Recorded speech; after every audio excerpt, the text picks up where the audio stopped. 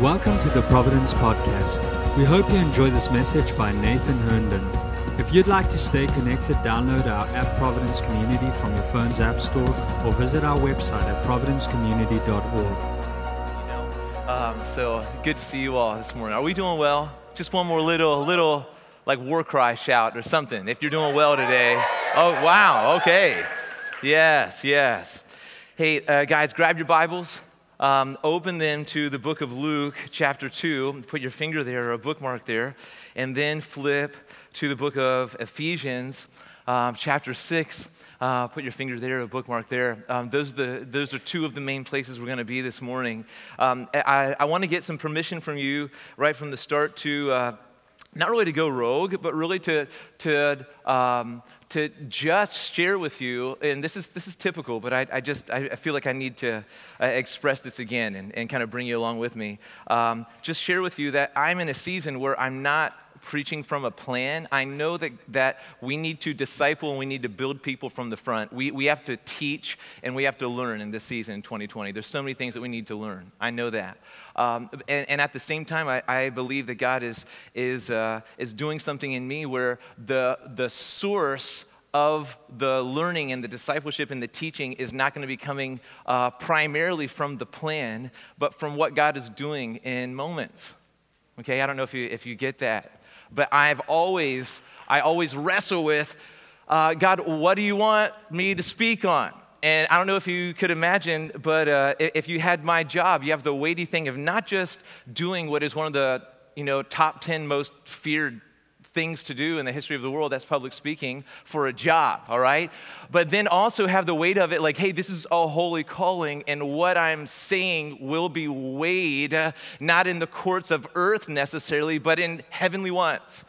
Okay, and so it's always a safe place to go, and I try to work on a plan, and plans are fine, but sometimes when God just puts something on, I have to operate in the obedience of just saying, I think this is what I'm hearing from God today.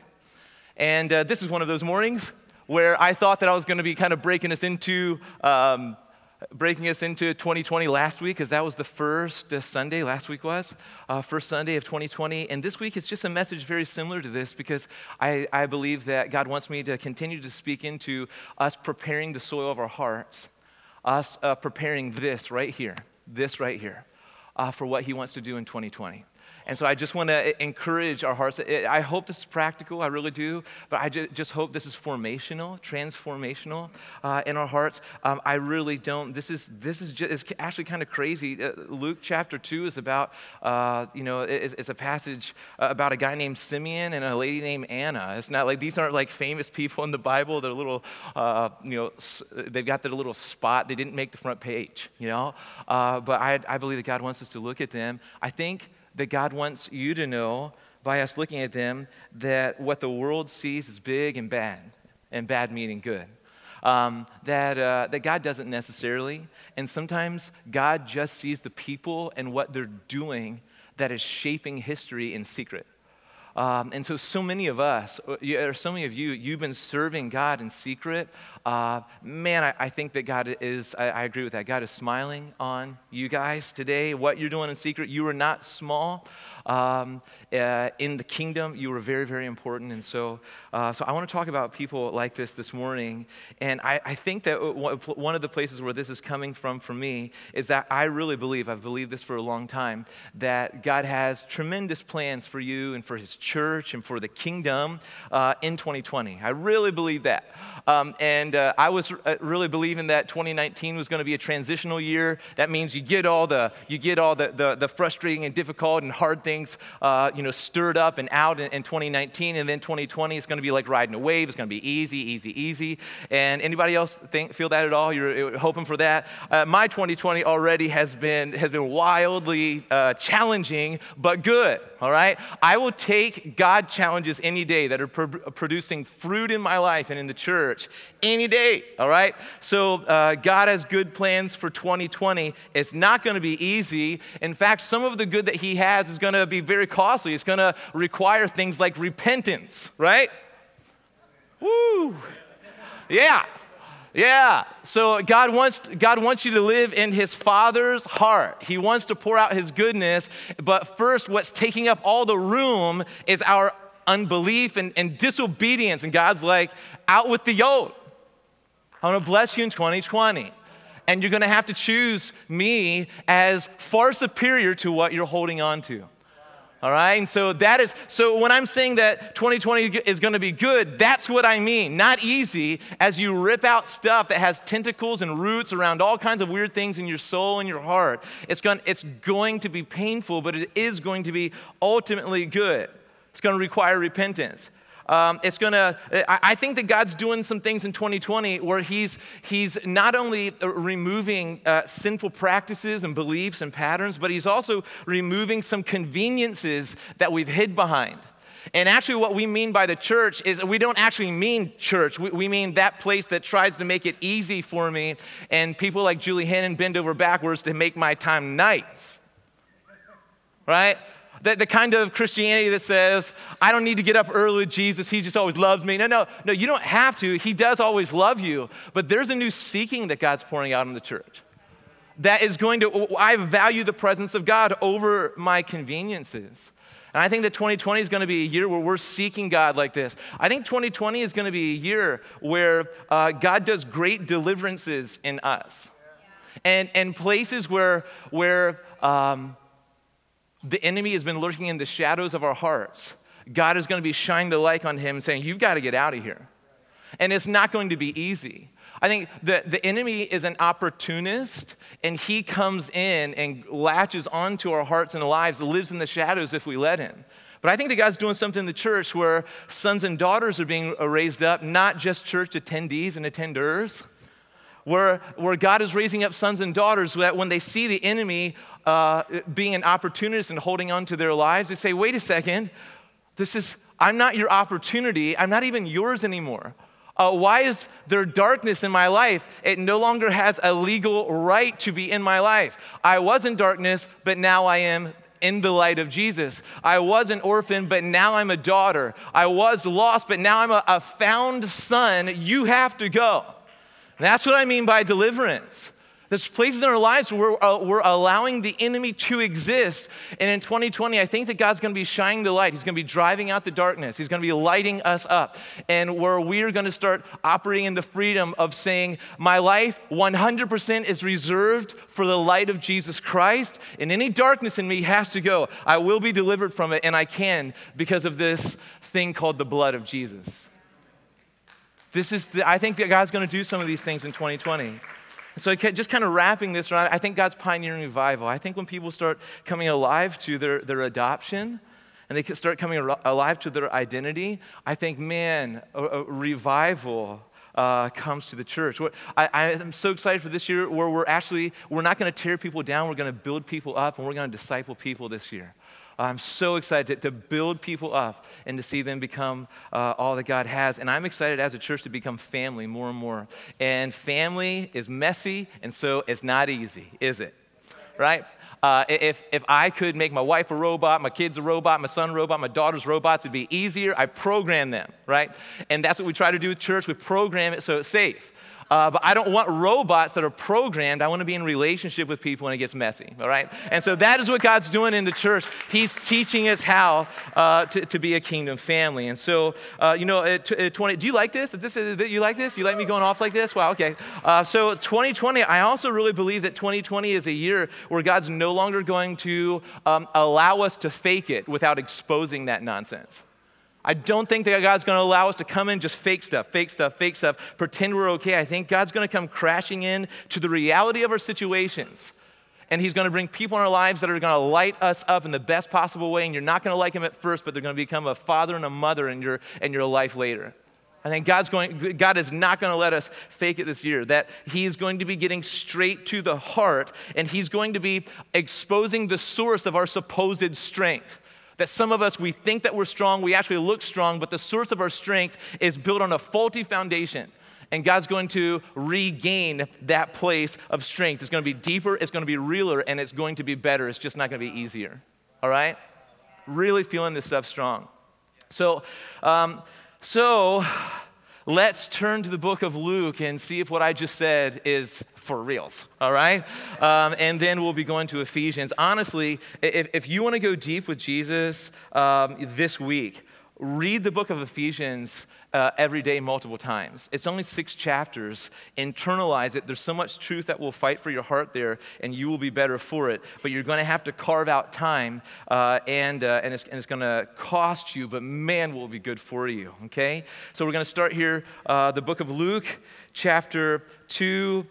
This is a story it starts with, where does it start? It starts with Luke chapter 2, starting with verse 25 is where I'm going to start. And let me just kind of read it to us. It says this, now there was a man in Jerusalem whose name was Simeon, and this man was righteous and devout, waiting for the consolation of Israel, and the Holy Spirit was upon him. Now, if this seems familiar to you, I actually did just preach on this a few weeks ago. I kind of briefly touched on it a few weeks ago. Today I want to dig in just a little bit deeper. But I talked on this when we were talking about pioneering in a waiting season.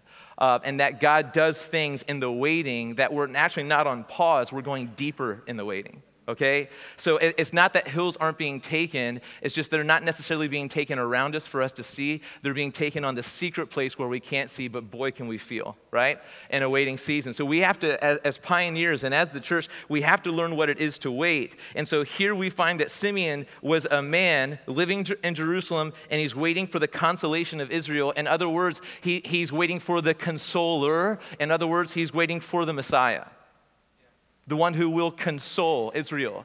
And not only Israel, but Israel's mind is going to be blown to find out that, wow, the Messiah, the consolation of Israel is not, he's so much bigger than even just for us and our nation, but he and what he has done in his redemptive plan and his death on the cross is actually opening the door for every tribe, tongue, and nation to come to him, be found, be seen, be saved, be redeemed, be adopted.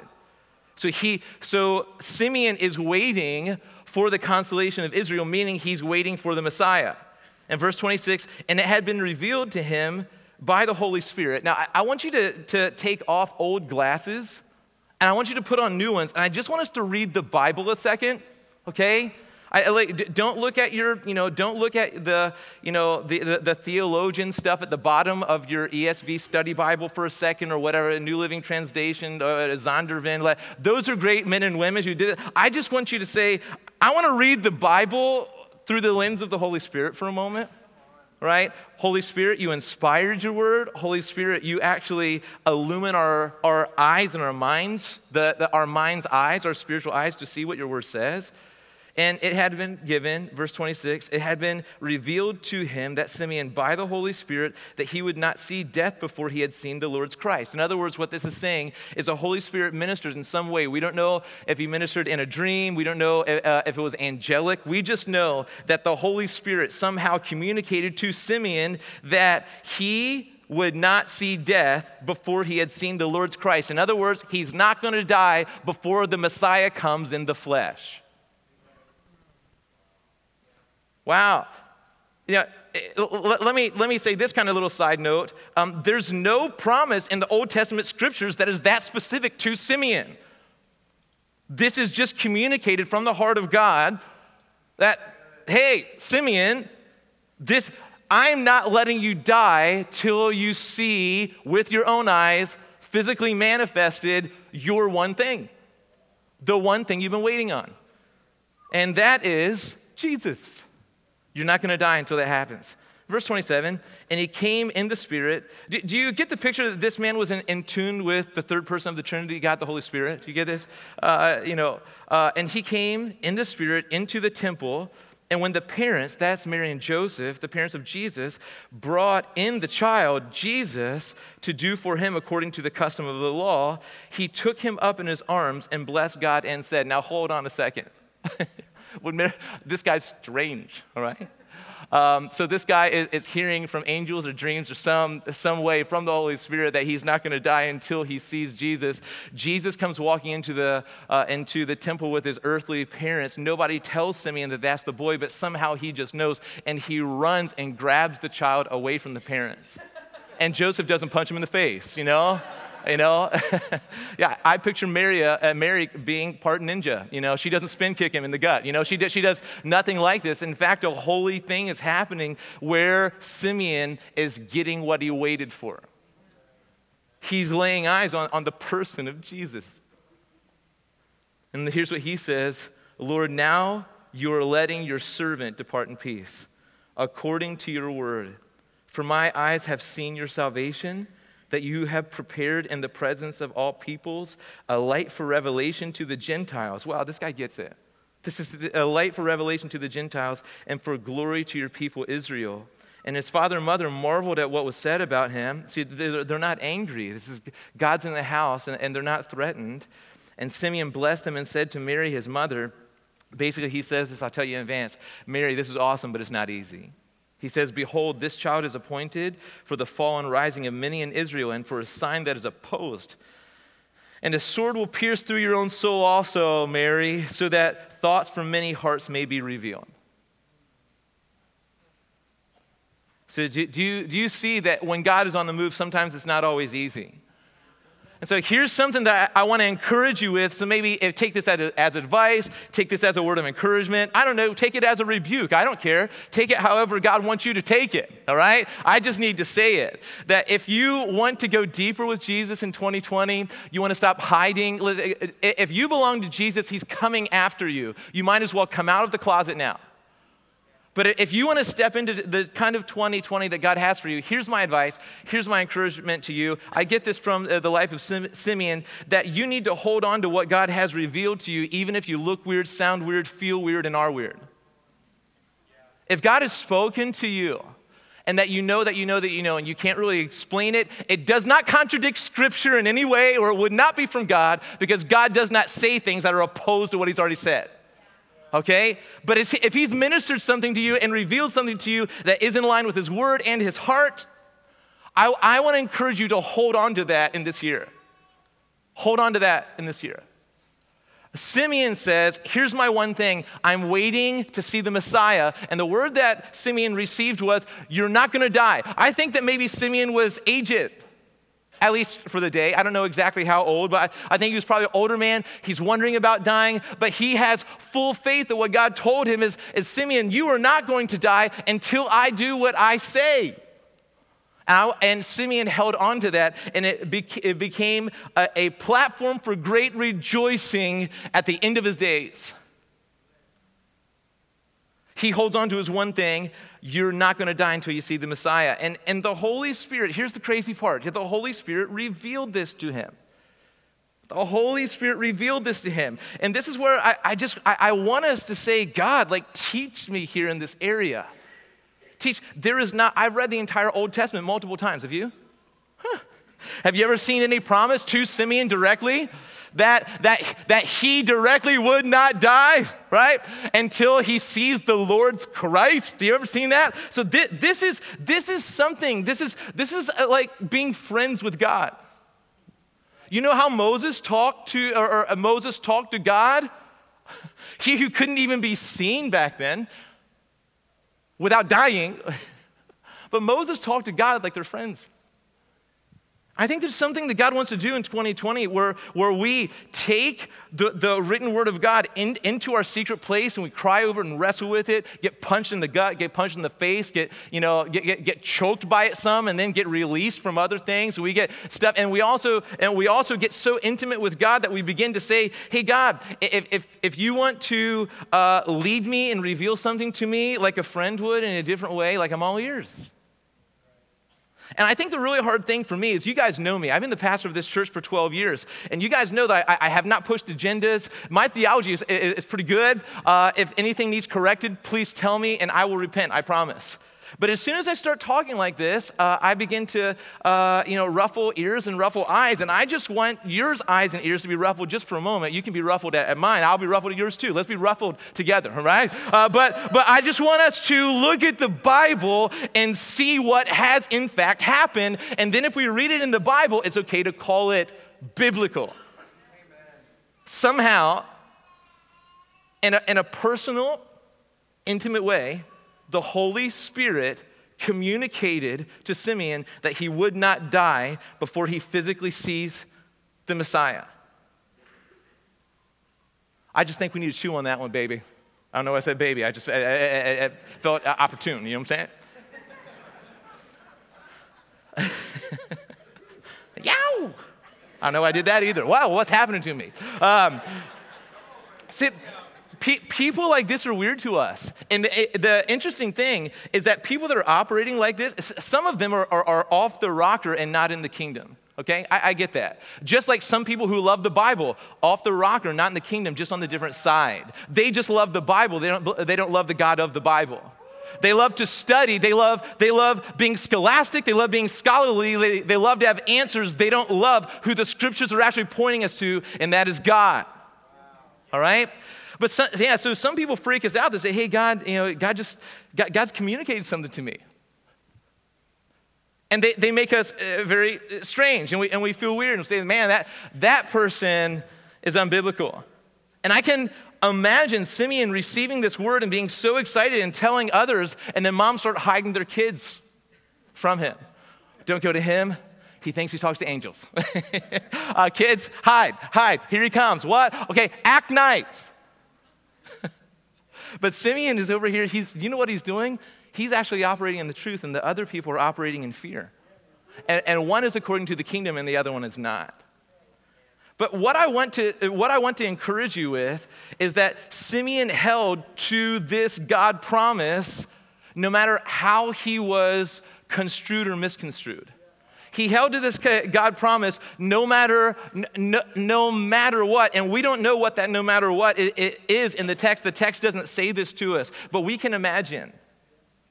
We can imagine how he felt. We can imagine the glances. We can imagine this stuff. And some of us, God has really spoken to us, and God has really led us in a really specific way.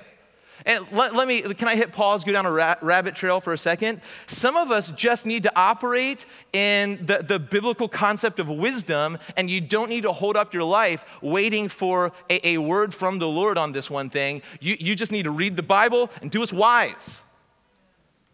Operating the wisdom. God's already spoken on so many things, but sometimes God does speak on something very specific, and then you need to hold on to it, and no matter how you appeared, it's yours, baby. Hold on to that. Be blessed by that. And I want to encourage you with this. I don't know who this is for, but if it is actually God who's communicated this to your heart, hold on to what God has revealed to you, as long as it doesn't contradict Scripture, as long as fathers and mothers and leaders in your lives aren't saying, whoa, that's not, no. As long as that's not happening, I want to encourage you to hold on and watch God do something great in your life. And the fruit of holding on to that is, Simeon could have run off and said, it wasn't God, it was just an angel. I don't know, what am I thinking? But the time came where, because Simeon held on, he actually got what he wanted, and what he wanted was just Jesus. And that, my friends, is a beautiful thing. Now, here's another thing, though, that I want to encourage you with. It's this lady named Anna. In the Bible, and it's right on the heels of this. It's starting with verse 36. Let me read that one to you as well. It's just a few verses here. And there was a prophetess, Anna, the daughter of Phanuel of the tribe of Asher. Those things are very important, all of those things. I'm not going to dig into them there. You should, though, on your own. And she was advanced in years, having lived with her husband 7 years from when she was a virgin. Or in other words, she was married for 7 years. Okay, which makes her, I don't know, like back in the day, ladies got married at like 15, but that kind of weirds me out. Let's say 17, that's weird enough, all right? And so she was married for 7 years, and then that would make her 24. And verse 37 says, and then as a widow until she was 84, that means that there's a 60-year span has gone by, friends, all right? I'm not great at math, but I think I got it right. Did I not? All right? Okay. Thank you for that confirmation. I received that from Jesus. All right? So, and here's what she did in her 60-year span. From the time that she was married, then her husband dies. For 60 years until she's 84, she did not depart from the temple. Now, the temple is where the presence of God dwelt on earth before the curtain of the temple was torn in two from top to bottom when Jesus conquered death and rose from the grave. But before, this is on the other side of this. And so she is spending 60 years of her life. She says, you know what? My husband died. I love the man. Do you know who I'm going to dedicate the rest of my life to since I am free now just to be me? Jesus. And I'm going to spend 6 decades with Jesus. And so here's how she spent those things. Netflix, Hulu, and Disney Plus, because she's a Christian, all right? So yes, the temple, she's worshiping with fasting and prayer night and day. Now, let me say this right now. I really believe that one of the things that God's doing in I think God's doing lots of things in 2020. Here's another one on my heart, is I think this right here that we just read, this is the new normal for leadership in God's church. I think that so many times we've gotten it massively wrong. That we actually think that leadership requirement is what classes did you take? Whose recommendation can you have? Are you a hard worker? And what degrees do you have behind your name? And while none of those things are bad, they just shouldn't be foundational. And I think that God is doing a new thing in leadership in the church where the first thing that we're looking for is somebody that is lovesick for God, so much so that they live their life in the presence and then they emerge. Not the kind of leaders that, so I'll look okay, I'm gonna live my life blowing wind into my own sails, and then I will go into the presence for 5. Then I will listen to the Bible being read to me as I'm busy in the car. I don't know. I think that this Anna lady, this 84-year-old power woman, I think that this Anna, prophetess lady that decided to dedicate her life to just being in God's presence, worshiping all of her days, fasting all of her days, praying day and night in the temple, I think that is the kind of leader that God is looking for. Don't waste your money at seminary if you're not doing this first. This is what? In fact, if you go to seminary, get into debt, you just leave disappointed. If this isn't what's true of you, you cannot operate in your own strength. And God is raising up leaders that the first place that they start is in His presence. Lovesick for the King Himself, not just eager to be promoted and get paid. And coming up at that very hour, she began to, this is verse 38, coming up at that very hour, she began to give thanks to God and to speak of Him to all who were waiting for the redemption of Jerusalem. Because Anna, since she was in the temple, she saw what just happened with Jesus and Simeon and Joseph and Mary, and she comes up at that hour, and she is very stoked about what's going on. Simeon got to speak to Mary and Joseph and Jesus, and then God used Anna to speak to everybody else. Are you waiting for the redemption of Jerusalem? Here it is. This is what I've patterned my whole life around. Interestingly enough, the people that get the first scoop are not the people that have great networks and connections and social media lives. It's the people that are living in the presence where God is their one thing and they're just waiting on Him. They get the first scoop. Big or small, and power positions or not. And actually, and this is just not. Here's Anna's just saying, I'm like a Levite. I'm like a Psalm 84 psalmist. And I've decided that for the rest of my days, I would rather be a doorkeeper in the house of God than dwell in the tents of wickedness. This is where I'm posturing myself. This is how I'm embracing my future. Levite. I'm just going to minister before God, to God, all of my days. Wow. Very interesting to me.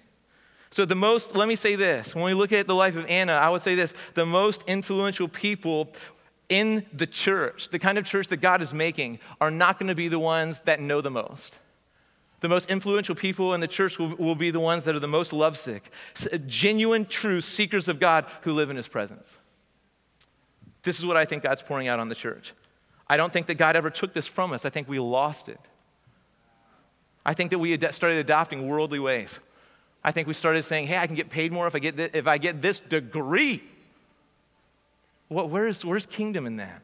Where's God in that? So where's the kind of life that we just do what God says and we spend so much time in His presence that His voice is undeniable? We know how Papa sounds.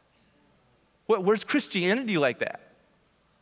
And when you don't know that, When that's not true of you, you craft a Christianity that makes that stuff outlawed. You outlaw that.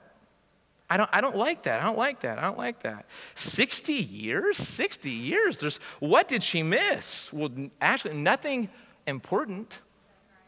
What, 60 years? What about her grandkids? Well, maybe we don't know that she didn't have them. But you know what she decided to be if she didn't? A spiritual mom. That when you go into the temple, you say, that lady right there.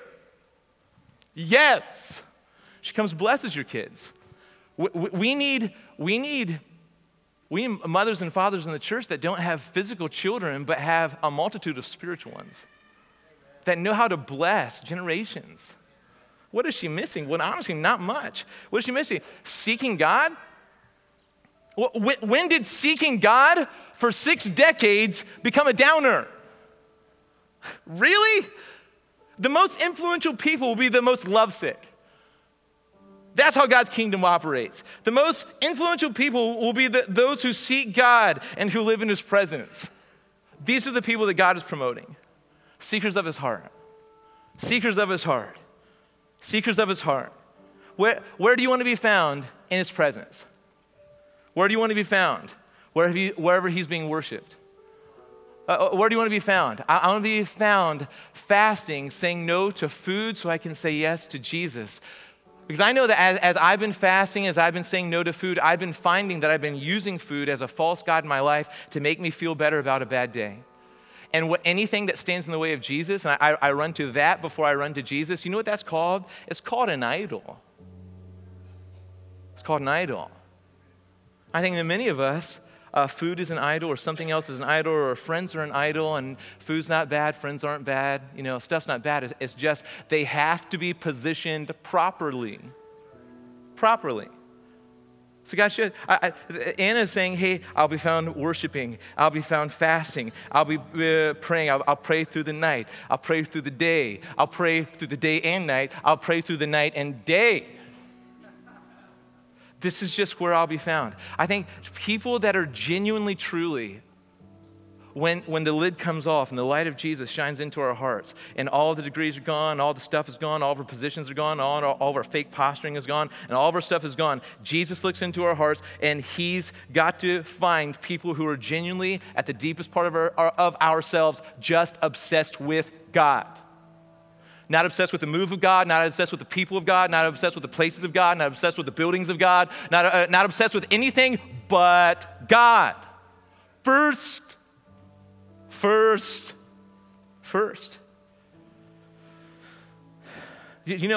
At Providence, this is a season where we're really wrestling and stuff too, because I know that the world is crying out for a safe place to go worship, a convenient place to go worship, a place that has good programming for my kids. We want it to be a safe place. We want you to be blessed. Boy, do we want your kids to be blessed here. But do you know, here's the other reality that is soaring and surging through my mind, is that we're not going to start thinking about what people want from church. We're going to start thinking about Jesus. That you grow and keep people the way that you start. And if we're not starting thinking about, you know what, the reason that we're gathering today is not ultimately to help people feel good. The reason that we're gathering today is for Jesus. For Jesus. Not that Jesus needs us. He was fine before we existed. He wants us. So Jesus wants us to gather and wants us to return the redeemed echo back to him, because that lifts him up. All the angels right now are crying to the earth, holy is the Lord God. Now, the sound of the redeemed that is supposed to triumph over that first one, because angels weren't paid for by the blood of Jesus, sons and daughters were. Jesus didn't die for angels, he died for us. And so the redeemed sound is supposed to trump the angelic one. And so we respond. This is why we gather. We respond to say, holy is the Lord. Holy is the Lord. We've gathered for him. We've gathered for him. That's what we've gathered for him. And if our kids don't get that, who cares about the programming? I've been a dad now for over 13 years. And I know that my son and daughters don't ultimately, at their core, they weren't wired for programming. They weren't wired to be educated in systems necessarily. They weren't wired to, for anything else except for Jesus. And if my kids don't get in touch with the heartbeat of heaven, if my kids don't get in touch with the Redeemer, if my kids don't get in touch with the Holy, Holy, Holy One, they've just been programmed.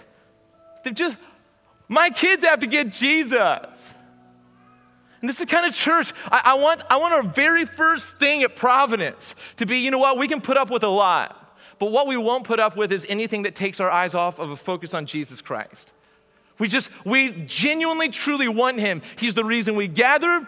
And do you know what? What God says that'll happen is when we lift Jesus up, Jesus draws the people that we were tempted to program for. And then they're being drawn by Jesus and his splendor and his radiance and his supremacy and his light and his life. We just lift him up and lift him up and lift him up. That's the kind of church I want to be in. That's the kind of man I want to be, husband I want to be, father I want to be, pastor I want to be. I want to be someone that, first and foremost, man, I'm just truly, genuinely, when all the layers are pulled back, I'm not anything but a lovesick son that's just obsessed with Jesus. He's just my everything. Just my everything. He's just my everything. All my victories, you know how they're won? The blood of Jesus.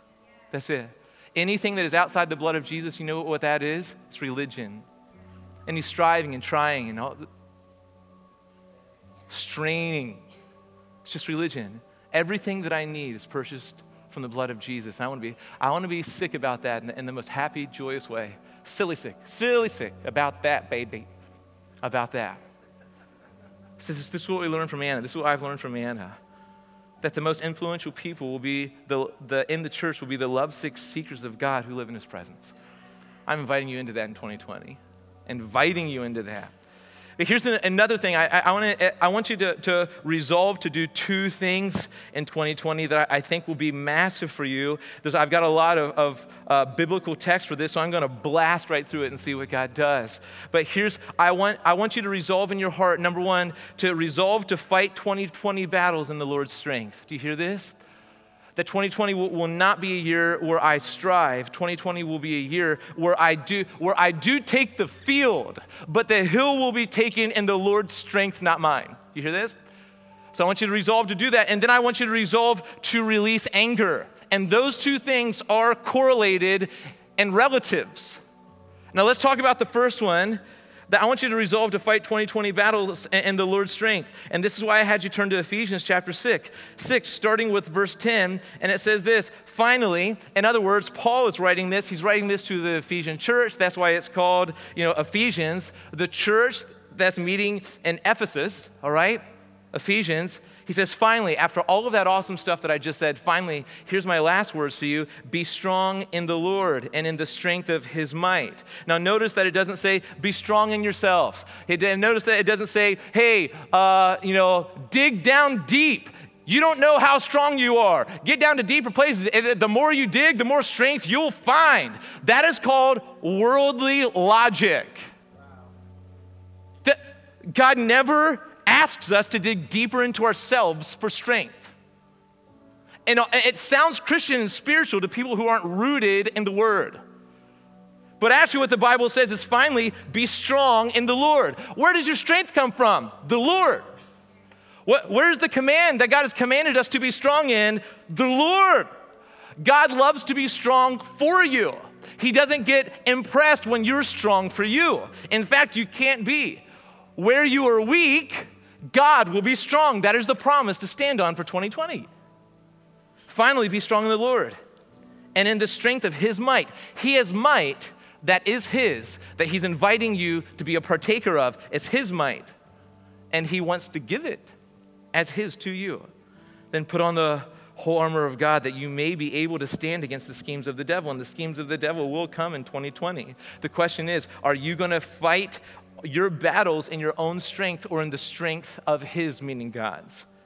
If you turn to Ephesians chapter 3, just kind of flip back and look at Ephesians chapter 3, verses 14 to 21. This is Paul's prayer for the Ephesian church. For this reason, I bow my knees before the Father, from whom every family in heaven and on earth is named, that according to the riches of his glory, he may grant you to be strengthened. Listen to this. You see this? According to God's glorious riches, he wants to grant you, that means gift you, to be strengthened with power through his Spirit in your inner being. So God wants to strengthen you from the inside out.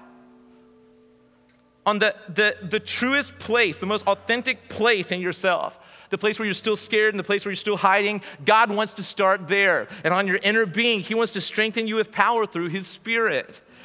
Romans 5:5, I'm not reading this, but I'm just quoting this from memory. It says that the love of God has been poured into our hearts by the Holy Spirit. If you're out of touch with the Father love of God, maybe get in touch with the God, the Holy Spirit. See what happens. So it's the kind of love that we can't grasp on our own. It's got to be supernatural grasping, or we don't grasp it and we don't get it. Verse 17, Ephesians chapter 3, so that Christ may dwell in your hearts. God wants to hang out with you. He wants you to be like Anna and Simeon that just want to hang out with him in his presence. He just wants to hang out with you. This is what God wants. This is the prayer of the apostle, that Christ wants to dwell in your hearts through faith. That you being rooted and grounded, listen, in love. The foundation to Christianity is the love of God. Rooted. If you don't have a good theology of the love of God, you can't be rooted or grounded in anything else. You know what keeps your feet on the ground in a storm? You know what keeps your feet on? It keeps you grounded when you just want to kind of, blow off into orbit somewhere else and leave everything you know and every person you love. You know what keeps you on the ground? I'm loved by God. I'm adopted. I belong in his kingdom, not because I've earned it or deserved it, because the love of God has been poured into my heart by the Holy Spirit as a result of the blood of Christ at the cross of Christ. And then Jesus defeated death at the resurrection, and I am now in a new kingdom. I'm his. I'm loved. I'm loved. I'm loved. I'm loved. This is what roots us. We don't try to hold on to God. He holds on to us. My kids can try as they might to hold on to me, but in a storm, I'm not trusting their strength. I'm trusting Dad's. Dad doesn't let go. This is what being rooted in the Christian faith is, grounded in Jesus. Verse 18 says that, or 17, that you being rooted and grounded in love, here's what that does, may have strength to comprehend, to understand with all the saints. We're not in this alone. With all the saints, what is the breadth, length, height, depth, and to know the love of Christ.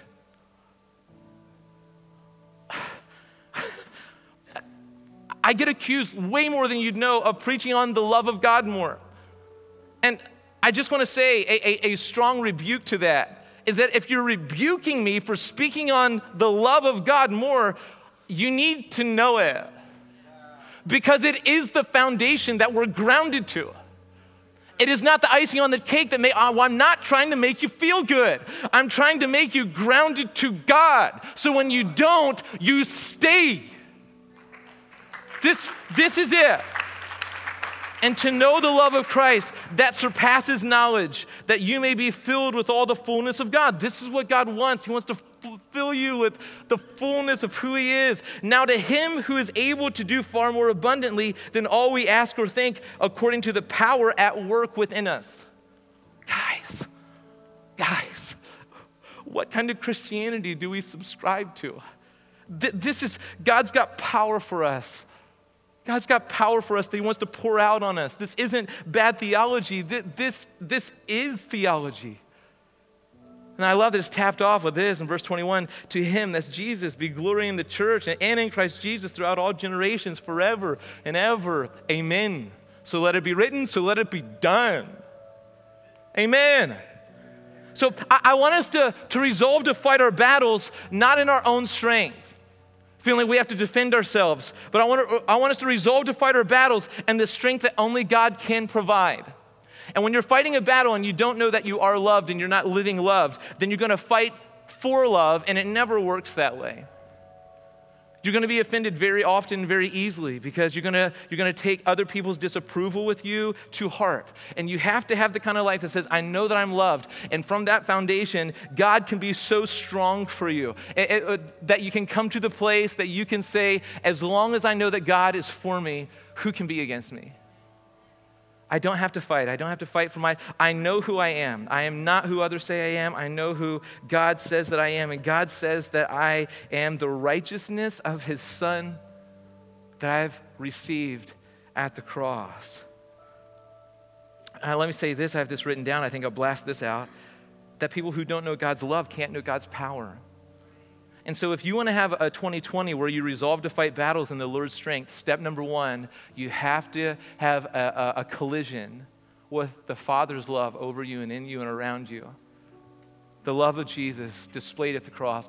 That's where you start to have the kind of life that lives in power. In fact, Colossians chapter 1, verses 28 and 29, Paul is speaking to the Colossians church, and he says, him we proclaim, that is Christ in you, the hope of glory.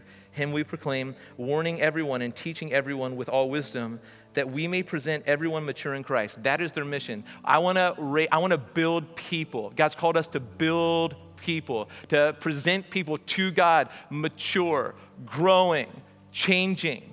This is what they're doing. And listen to what it goes on to say in verse 29. For this I toil. Now, this isn't the kind of toil where he's trying to blow his own wind into his own sails of his life. This is not it. For this I toil, struggling, because it is a struggle. It is not easy. I'm toiling, I'm struggling with all his energy.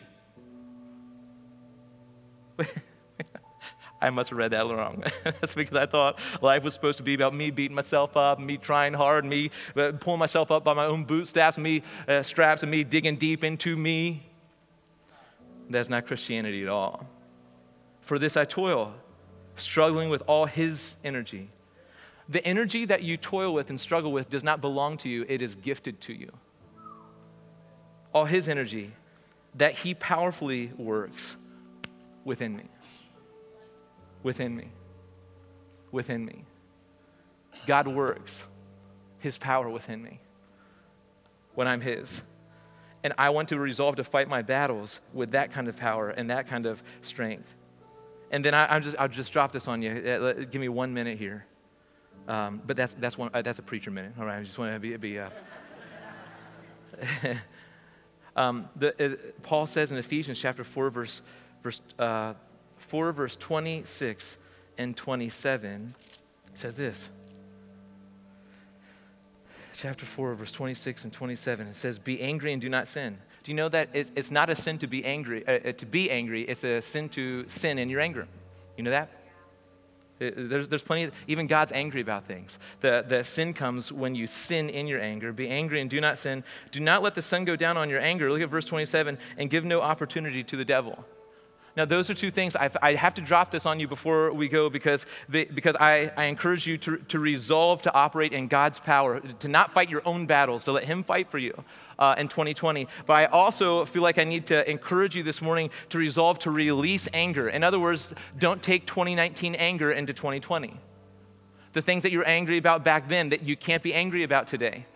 Do you know that and I've been in ministry for about 21 years. And I've seen lots of things. And you hear lots of stories about demonic activity in places like Haiti and Uganda, from witch doctors and voodoo people, right? But I have seen demonic activity in America just through people that refuse to forgive. And this is why the Bible says, he says, don't let the sun go down on your anger and give no opportunity to the devil. Because when you hold on to anger, what happens is it becomes unholy. It turns into bitterness. It turns into hatred. And when you have hatred in your heart that you're not renouncing, that you're not resolving to release, that you're not making something right with people, that you're not talking to the right people, you're taking 2019 issues, you're bringing the old seasons into new seasons, you're taking that anger and you're bringing it in. What you're basically doing is opening the door of your heart and saying, yo, Satan, party's here. And I have literally seen demonic activity in the last few weeks with people that weren't using Ouija boards, they weren't doing seances, they were holding on to anger that had turned to bitterness and the enemy had them. You can believe me or not, but I've seen with my own eyes. If you have any respect for me at all, I think that many of us maybe lost some in this message, you know what I'm saying? But if you still have a thread of it, trust me that your anger is a green light for demonic activity in your soul. And the best thing that you can do is you can do what we started talking about, and you can repent of holding on to anger when you, who are the adopted son and daughter of God released his holy, righteous anger for you, and you're holding on to yours for someone else. It's not how the kingdom works. It's not how it works. My daughter, Lena, she has her front tooth. Her adult tooth is coming out, and it pushed the other tooth out, and it came in, and the other baby tooth has just been sticking out there for like 2.5 months. She won't let us touch it. Now what's happened is it's black and infected, and she's sick today because she wouldn't, and I say she wouldn't, she's 6 years old. Like, I'm 41, I'm a massive human muscle. I should be able to grab my daughter and just yank that puppy, but I haven't forced it, and she's like, don't touch my tooth. We're like, you have a fever, you're sick. Don't touch it. No, don't touch it. And here the Father is saying, give me that anger. I paid for the anger at the cross. Give me that pain. Give me that resentment. Give me that bitterness. You don't need to go into 2020 like that. We're like, no, I got it. It's black. I don't care. It's infected. You're sick because of it. You're sick because of it. I want it. What do you mean you want it? You want it. You want it. Lots of times this anger comes in the form of pain. A few days before Christmas, 2019, I was pushing a wheelbarrow full of dirt. The tip of it got stuck in the ground, and I walked into one of the handles, bam, right into my rib. Now, we've been praying it off and all kinds of things. I think everything's in place. Doctors have looked at it, but it still hurts. 2019 pain still hurts in 2020, okay? And so many of us, sometimes what happened to us in 2019, you know what it needs to be? Released. Just released. Just, God, you can have that. All the bitterness, all the blame. I don't have to know what you're doing. I trust in the providence of God that you're working behind the scenes and you're at work whether I can see it or feel it.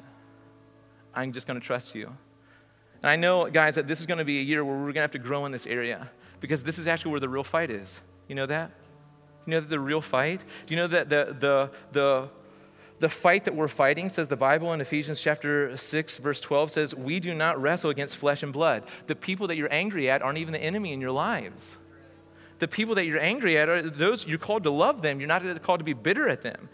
So we do not wrestle against flesh and blood, but against the rulers, against the authorities, against the cosmic powers over this present darkness, and against the spiritual forces of evil in heavenly places. That's where the fight's coming, yo. That's where the fight's coming. So we need to know about the blood of Jesus and the authority we have in him. We need to know that we're loved. As the enemy comes after you in your home, in your heart, it wants to lodge in there, wants you to obsess over 2019 pain. Can we just agree right now that we're releasing that because we can? It has no legal binding authority over us. And that those who have been redeemed can operate in forgiveness. Can we do that? Can we do that? That's what I think we need to do right now. Close your eyes. If you know the person next to you, grab their hand, all right? If you know them really close, interlock fingers with them, all right? If you're interested in dating them, interlock fingers with them, all right? If they're married, repent fast, all right? So, but Lord, we come before you like family. And we say, God, whatever is going on in our hearts, 2019 pain, ways that we've been trying to fight our own battles, all of this stuff, we say that because of the love of Jesus, the blood of Jesus, the forgiveness of Jesus, because we know who we are as sons and daughters, we are going to be people that are hard to offend.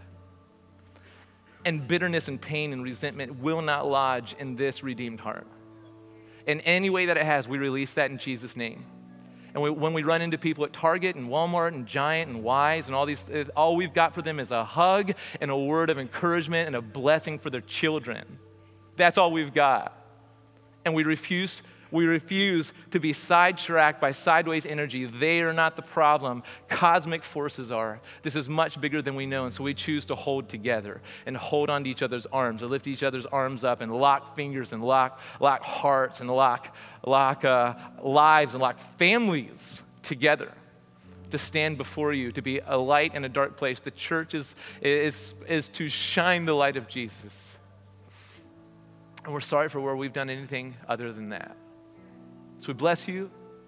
Right now, just tell God, if there's something that the Holy Spirit is ministering to your heart that is bitter in you, it's unforgiveness, release that right now and repent of holding on to it this long. And God, in every place where we're releasing things, we pray that the love of Jesus would fill that place. Just fill that place. So send us out free now, we ask and we pray. In Jesus' name, amen.